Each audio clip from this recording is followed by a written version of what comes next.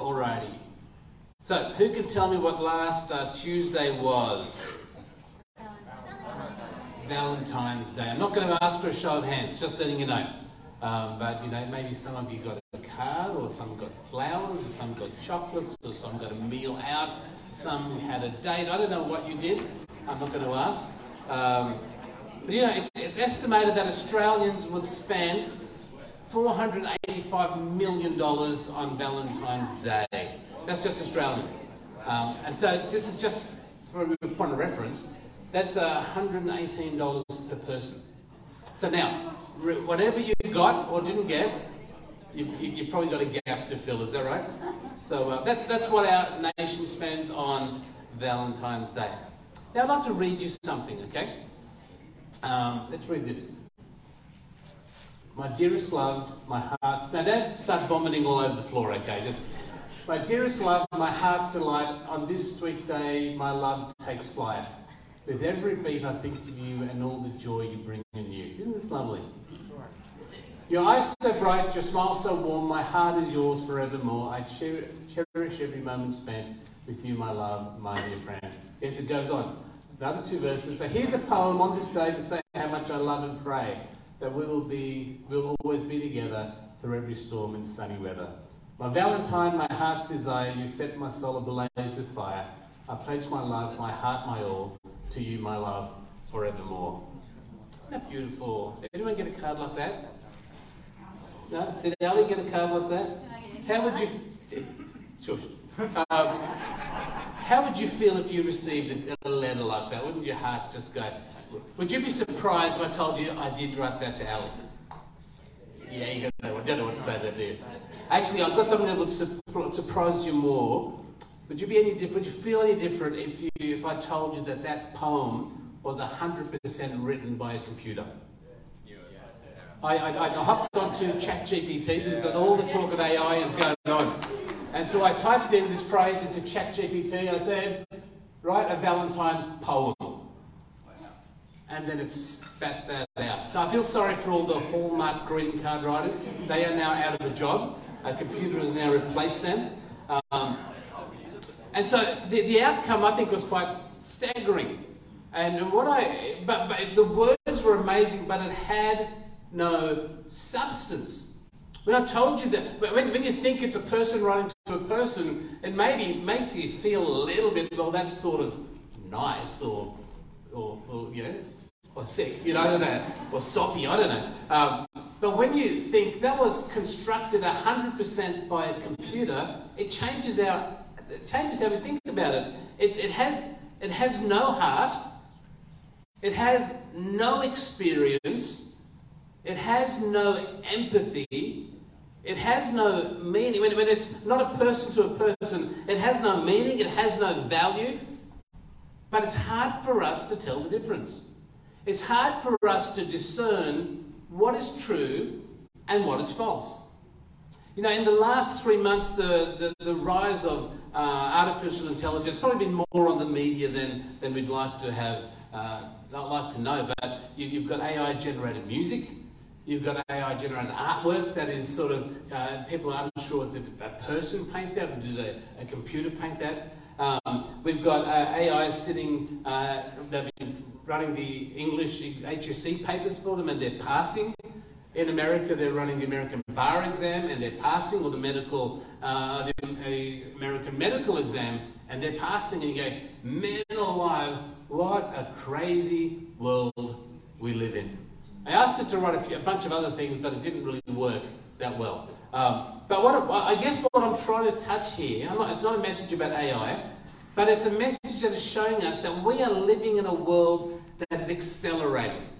A world that technology is just, it's accelerating faster than we've ever experienced before. And technology has tremendous benefits. I mean, who's got a bit of technology in their pocket at their moment? Now, you've got access. I remember back in the 70s, we had people coming selling us encyclopedias. Okay. Now, who had the Britannic cassette? You know, we didn't. We went for the cheap version. We went. I've got to say this carefully. We had the Funk and Wagnalls. Yeah. Anyone else have them? Don't say it fast, but we had that. And so the people come and they sell us encyclopedias, and we stick them on the shelf, and in the school time we pull open the Britannicas, and we look up the articles, and we write it all down, and we feel good because we got access to in those days, the Britannicas, that was the knowledge of all the world. But now you've got that, you're sitting on yours, you're sitting on all the knowledge of the world. You've got access to whatever you want, whenever you want, however you want. Whether it's on your phone, on your iPad, on your computer, on your screen. We live in a world where technology is part of who we are and how we live. So technology has some great benefits, from health to scientific breakthroughs to some of the images we're seeing on the James Webb Telescope are amazing. Some of the glimpses of the universe that God created, we're starting to get a bigger glimpse of, even the smallest glimpse of what God has done. Technology has some amazing benefits. We've got Isaac having a surgery, which is just astounding what they're doing with his valve. Technology and science, I mean, wow. How good it is that we have technology. How good it is that we live in a world that is able to harness God-given creative ideas and to bring help and health to humanity. That's wonderful. Technology, with all our entertainment, with all the Netflix and Stan and Paramount and Disney and all the other Binge and all the other platforms. We've got technology, we've got movies accessible whatever we want, whenever we want. We've got I'd say gaming. I think that's a lot of people. I'm not going to ask for a show of hands who likes playing games, but okay. You look at what's happening in quantum computing. If you follow anyone following what the advancements in quantum computing and that's amazing. All those technological shifts that are occurring in this world that we live in. Yeah, and as Christians, we have untold resources. You can think of any Bible verse that you're not so good at quoting, and you can type it in something like this, and it comes up and you go, that's the verse I was looking for. You don't need to flick through your Bible or ask someone, or we've got as a church, we give access to Right Now Media. If you're part of our church and you don't have access to that, let us know. We've got a password you can sign up for, and you can have access to the Netflix of Christian Bible studies. You can have access to basically every Christian Bible study video that's ever produced online. You've got sermons. You can listen to sermons from the best preachers in the world, alive or dead. You've got access to so much stuff as Christians. Your Bible, you can pick up a translation, you can go to Greek, you can pick up a commentary, you can hear and read and fill yourself up with all sorts of information. Technology is so beneficial in many ways. And it's an amazing time for us to be alive, but it's also a challenging time. Because the same technology that we love and use and brings benefit and life and hope and excitement and entertainment, that same technology is used across the world to bring death and destruction and social media that is can be used for good, or it can be used to pull down people, or people are struggling with identity and value and trying to figure out, should I look like that? My life is, if your life is represented by your social media posts, nothing ever goes wrong. Or some people, all they're the posters of their bad stuff. But you know what? Our technology can create so much havoc in our hearts, in our minds. We have we've got emails that are coming at us all the time. We've got our notifications, our phones, our Twitter. We've got so much going on in technology, and we are, as Facebook or social media, we're more connected to one another. We've got so many more friends than we thought we ever had, but we're also much further apart. We see technology having a negative impact on families and marriages. We got the ability for us to do so many things, and it's frightening in some ways. Technology is going so fast, and it's leading our society. And you find mental health issues are escalating, depression, identity. All those things are all being fed or shaped or influenced by culture and technology. 2 years ago, our government was saying, here's some money, spend it. Remember that? Remember all the handouts, all the bonuses, the middle of COVID, the government was so generous trying to kickstart our economy. That was 2 years ago. Now we're at a place where our economy is tanking when our insurance, insurance is bad enough, but our interest rates are going up, mortgages, all this stuff that's going on. There's a level of stress and pressure and that's going on. And for kids, you've got a world that is so different than it was 2 years ago, as we all do. And so some people need to work more than one job. They're trying to pay rent increases and mortgage increases. And so it comes me to the title of the sermon that I have this morning. Given the challenges that our world is living in, and the stress and the risk and the fear and what's going on across the globe, John Lennon would write, "All you need is love." That was your part. I'll do that again. All you need is love. That'll do. Okay, so I need to do it again, so I won't. I would challenge John Lennon because it didn't work for him. How many years ago was that written? A long time ago. 55 years ago the song was released. Is love going to fix all these problems? Is love all you really need? That's the question I want to explore and touch on as we sit on the other side of Valentine's Day 2023.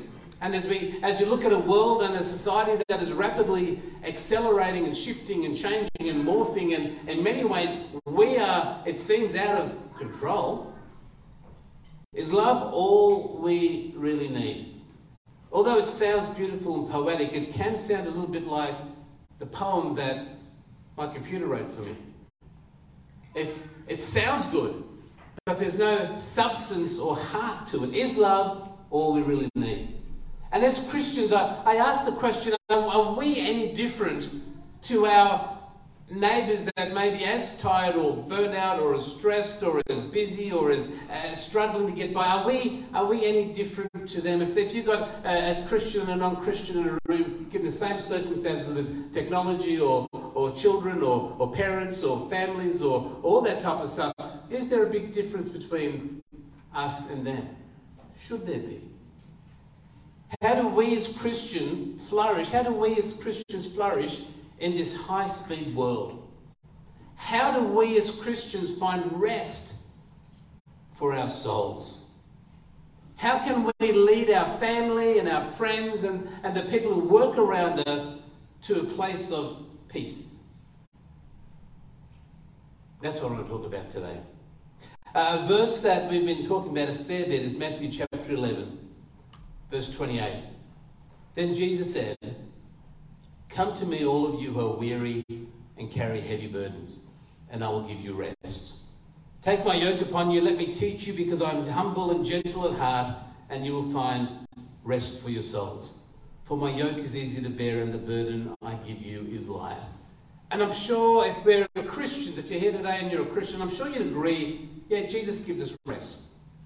I'm sure all of us would cognitively agree that we do find true rest in Jesus. We find rest from striving, rest from trying to achieve, rest from trying to be perfect, rest from a religion, rest from trying to do things in our own way to please God, rest from condemnation of sin, rest from shame, rest from guilt. In Jesus we know, and Scripture teaches, yes, we do have rest for our souls in a spiritual sense in Jesus, because He is complete. The work on the cross gives us perfect rest, and He is our perfect rest. If that's the case, why are we as Christians? Well, why am I?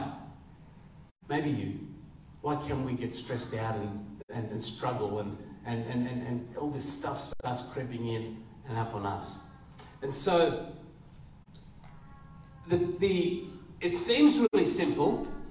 Oh, brother, Jesus is the answer.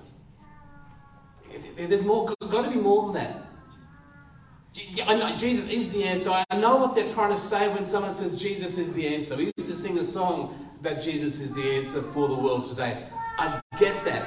And I believe, I 150% believe that Jesus is the answer. But there's got to be context around Jesus is the answer.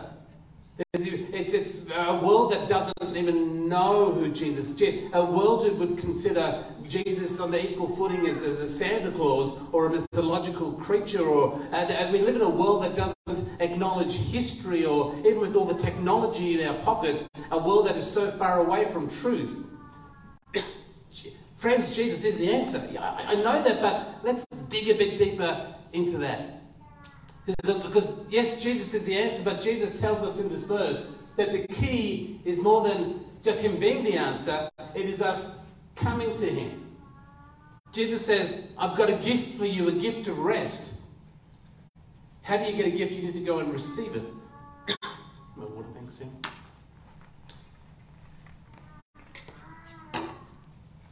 And so it's a simple thought. Come to Jesus. Wouldn't it be great if I could say, church, come to Jesus. Go to Jesus. Thank you. Goodbye. Is that enough? Because you know that. How do we go to Jesus? How do we intentionally come aside with him? I said simply simple, but it's actually quite challenging. The idea of coming to him is a concept of intimacy. If you're coming to someone, there's proximity involved, there's intimacy involved, there's togetherness involved, there's being one involved, there's being near each other involved. But when we're so busy, hurried, going from this to this, living in a world where we've got so much stuff going on in our minds and our hearts, the very thing we need in our time of being with Jesus, the very thing we need is the very thing that seems to be sliding to the bottom of our priority list. Matthew tells us the story of a religious expert who went to Jesus with a great question. He said to Jesus, "Teacher, which is the most important commandment in the law of Moses?" Jesus replied, "You must love the Lord your God with all your heart, all your soul, and all your mind. This is the first and greatest commandment. And the second is equally important: love your neighbour as yourself. The entire law and all the demands of the prophets are based on these two commandments." Now, it seems to me that John Lennon got it half right. Half right. He said, it's all we need, according to that scripture, is love all we need? Yes, but there's got to be more to that. And there is. So we are called, yes, to love our neighbour as ourselves, which is important. I think that's what John Lennon's whole message, written in a time of war, was designed as a political statement that would also say we need to just love one another. The Beatles and a bunch of others would write songs about love and this, let us love one another. And that's not a bad message. It's not a bad message, but it's an incomplete message, because that type of love is not all we need. And so Jesus is saying, yes, love our neighbour, but more importantly, love God with everything we have. With our heart, our soul, our mind, our schedules, our bank accounts, our thoughts, our words, our bodies, our everything that we have. Love God and love others. And as Christians, we do talk about, well, I talk about this often. I talk about us loving, having a vertical relationship of God, love, which is love with God, loving God through Jesus. And then I talk about a horizontal relationship about loving one another. What I have found as I look at my life over the short few years I've existed on this planet, only one person's laughing, which is good. Thanks for that. I think it was Gabby. So, notice Sarah. So, as I reflect on this, loving God, loving others, I've found that with my best intentions, I come up short. I come up short. I'm not as loving as I'd like to be. Anyone else relating to me on this one? Loving God. How about loving others? Yeah, often I find myself, when I'm tired or flat out or hurried, often I find myself critical, negative, lethargic. Sometimes I just don't have enough time to build the relationships that I need. Sometimes choosing to do other things that consume my time. Netflix, Googling stuff, news feeds. Now, the next two I've written that I don't do: watching sports, TikTok. It seems where we're looking for, we're trying to find ways. So when we do get a bit of downtime, we fill it up with stuff that I'm not convinced actually renews us or refreshes us. You may be able to get a bit of a giggle on some funny things that are going on, but it doesn't really give us rest for our soul. And it seems to be an endless cycle. Now, as I said, it could just be me, understanding that, I'm loving God, loving others, I'm not quite there. It could just be me. And I'm so grateful that God accepts me wherever I am.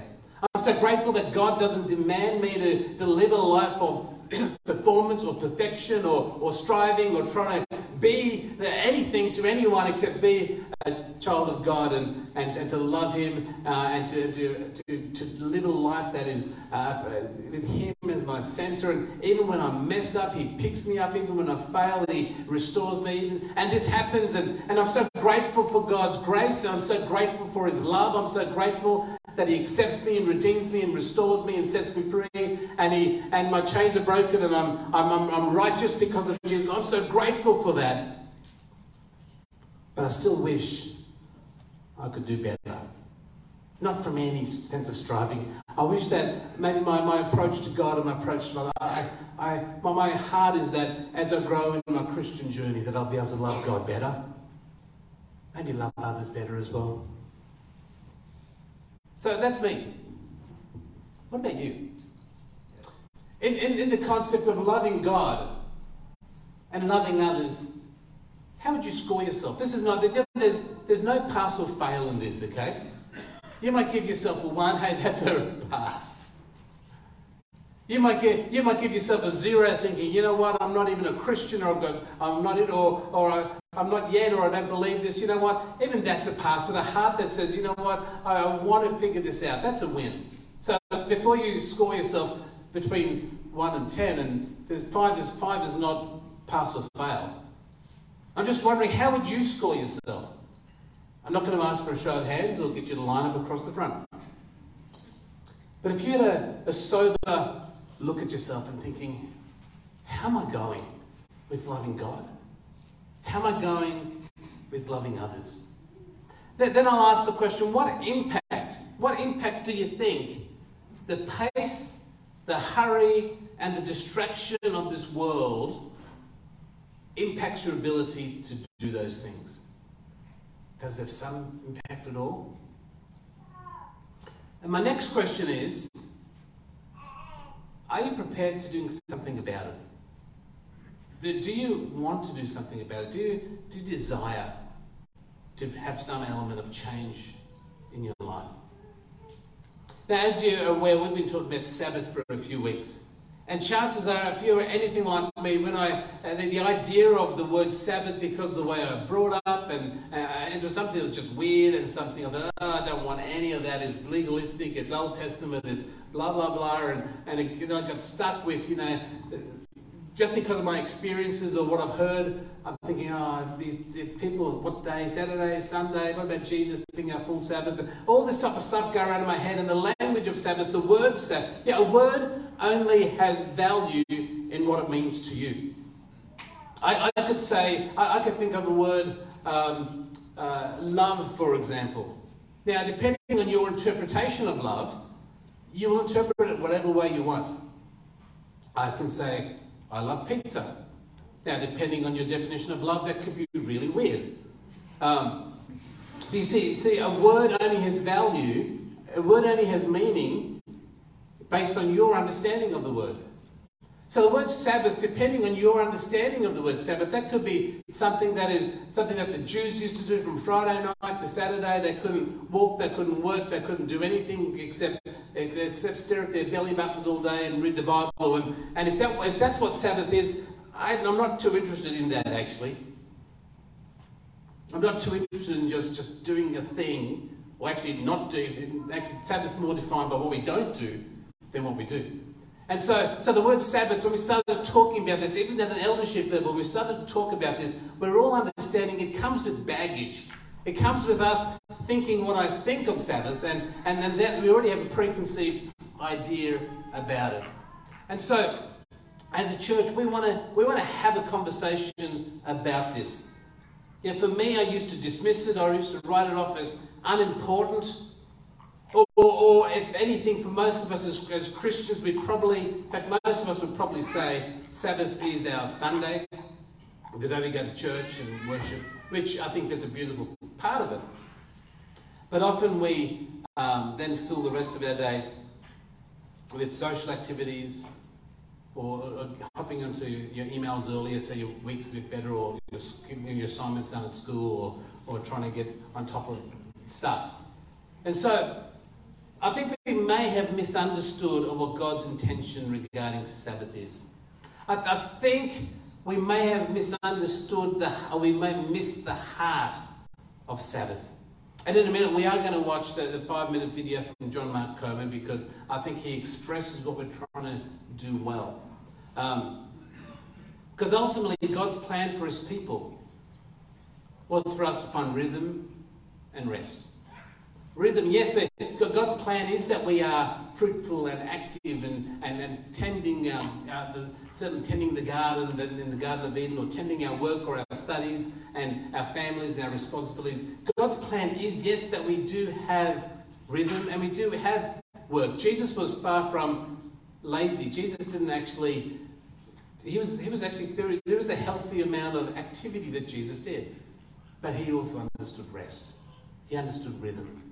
And so we want to talk about that. We want to talk about it with all of us. Because God's plan, perhaps from my understanding, that God's plan of rhythm and rest includes us finding intentional time to do that. And that's sort of where we're trying to get around. How can we, in this busy, chaotic world, make intentional time to work on our horizontal relationship with God, and so it's vertical or horizontal with one another. So during March, we are going to talk about it. We're going to explore what God's plan for rhythm and rest is over the month. It's not going to be legalistic, or you've got to do this, or you have to do it this way. Hey friends, it's a conversation. We want to find out what's in your heart. How can each one of us together align our hearts in a greater way toward God and to one another? How does the idea of Sabbath or rest impact us as a community of followers of Jesus? And what that looks like will be different for so many people. Different for if you've got young kids, or if you're retired, or if you're a professional, whether you're single or married or family. Every one of us has a different context, and it will look very different to each one of us. But at least let's talk about it. And the best part, for 4 weeks, we're going to do this together. We get to share our ideas. We can say what's worked for you, what hasn't worked, what you've done to have intentional time with God. And I've already had a bunch of these conversations with a bunch of people, and I think it's wonderful. Everyone really wants to give time to God and give time to one another. We just got to talk about how that can look in many different ways.